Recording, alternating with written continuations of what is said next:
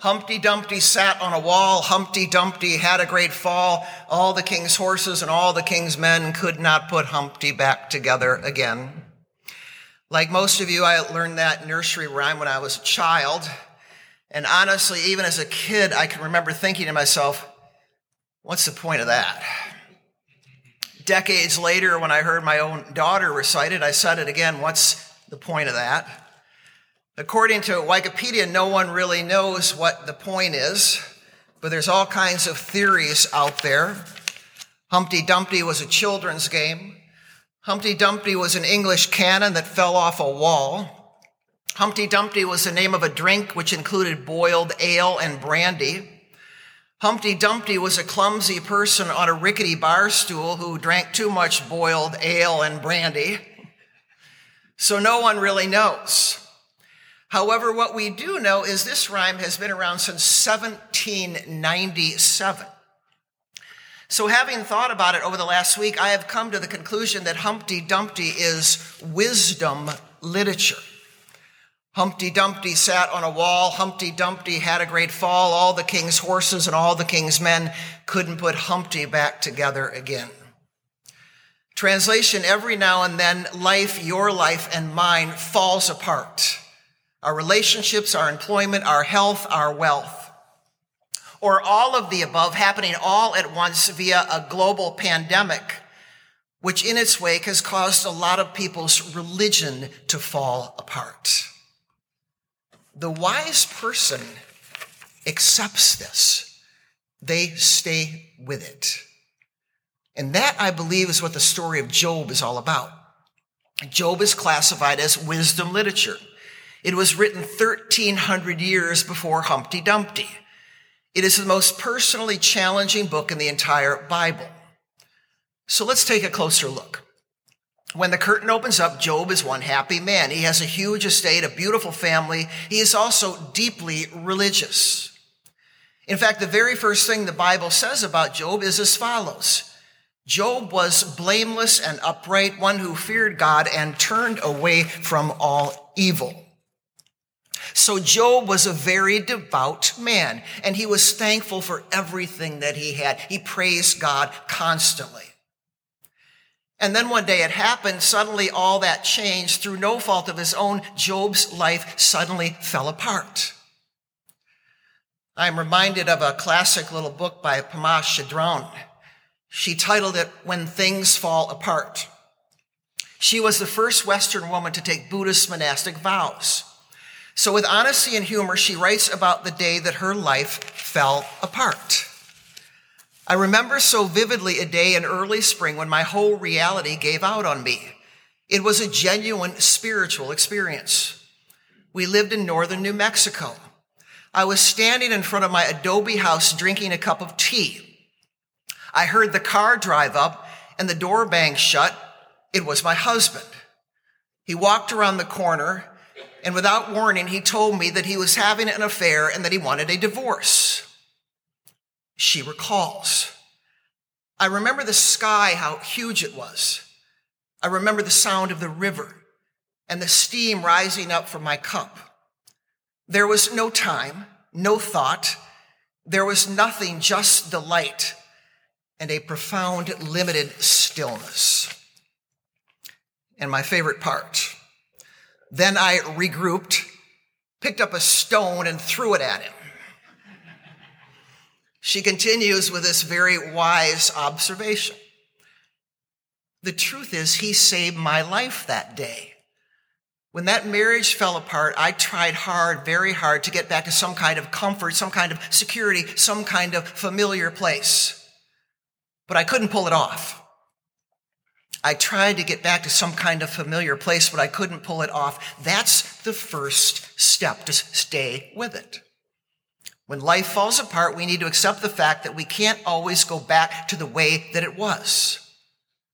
Chödrön put it like this: to stay with the shakiness, to stay with the broken heart, with a rumbling stomach, with a feeling of hopelessness, this is the first step to a new beginning.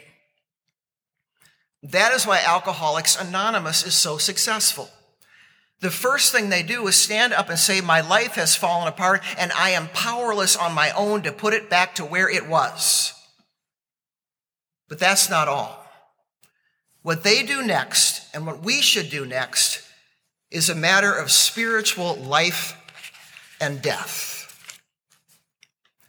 Franciscan priest Richard Rohr offered the following image, and I have to tell you, this is one of the most powerful things that I have heard in the last decade of my life, because it makes so much sense. Imagine your life as a series of 3 boxes. The first box is order. The second box is disorder. And the third box is reorder. We all want order in our lives. Order is what makes us happy and makes us feel secure. However, sooner or later, we all experience disorder, that moment when life suddenly falls apart. And when this happens, the human impulse is to return to order, to the way things used to be. But it doesn't work. Rather, we need to move forward to reorder. That's the key. We need to move forward to reorder. The more we try to return to a previous order, the more sad and unhappy and frustrated we become. And sometimes the reordering that we do is not something we actually do. Rather, it is a reordering of our minds. Case in point. A few months ago, U.S. Poet Laureate Ada Limon read her poem, Joint Custody, on Krista Tippett's podcast in front of 1,000 people. It is a masterpiece. When she finished reading the poem, she said the following to all those people. After my parents' divorce, people kept saying to me, "Oh, you come from a broken home. Oh, you poor thing, you come from a broken home." And as a teenager, I remember honestly thinking, it's not broken. It's just bigger. Now I get 4 parents to come to my school plays. So for me personally, it was not the experience of brokenness so much, rather as it was the experience of a kind of abundance. That reframing, that reordering was very important to my future happiness. All the king's horses and all the king's men couldn't put Humpty back together again. The human temptation is to go from disorder back to idealized order, to the way things used to be. And I would suggest to you this morning that that is happening right now nationally and internationally. When it comes to science and education and free choice, and it is mostly women all over the world who are paying the price. The human temptation when there is disorder or fear of losing power is to go back to an idealized order of the past. The way things used to be when men, mostly white men, ruled the roost. And finally, I would suggest to you this morning, it happens way too often with religion as well. In the words of our classic old hymn, "Give me that old-time religion. Give me that old-time religion. It was good enough for Paul and Peter, and it's good enough for me." I object. I believe good enough is no longer enough. Rather, the key to religious transformation is to move from disorder caused by the pandemic to reorder, from old-time religion to new-time religion. The Hartford Institute just released a study about the state of post-pandemic church attendance all over the country. And sadly, every denomination is continuing to decline even after the pandemic has lightened up. They offered some very important words. What happened in the pandemic is that all of us were huddling in the church basement while a tornado was going over our heads. Now we've all come out of that basement and everything is completely different. Now we must be intentionally creative, they wrote. And then they said this: the focus should no longer be how do we recreate what we used to have? How do we go back to normal? Rather, the focus should be how can we become a better church? And that's what Jesus meant in our first reading when he said, let the dead bury the dead. He was not saying let dead people bury dead people. That makes no sense. Rather, he was talking about the spiritually dead, the ones who were always looking back instead of going forward, always making up excuses not to go forward. Religious people and institutions that do not lean forward and trust that the Spirit is begging them to think anew and to reorder.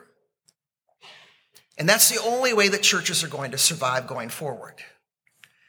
So I invite all of you to think about it in the context of our church in the next few days.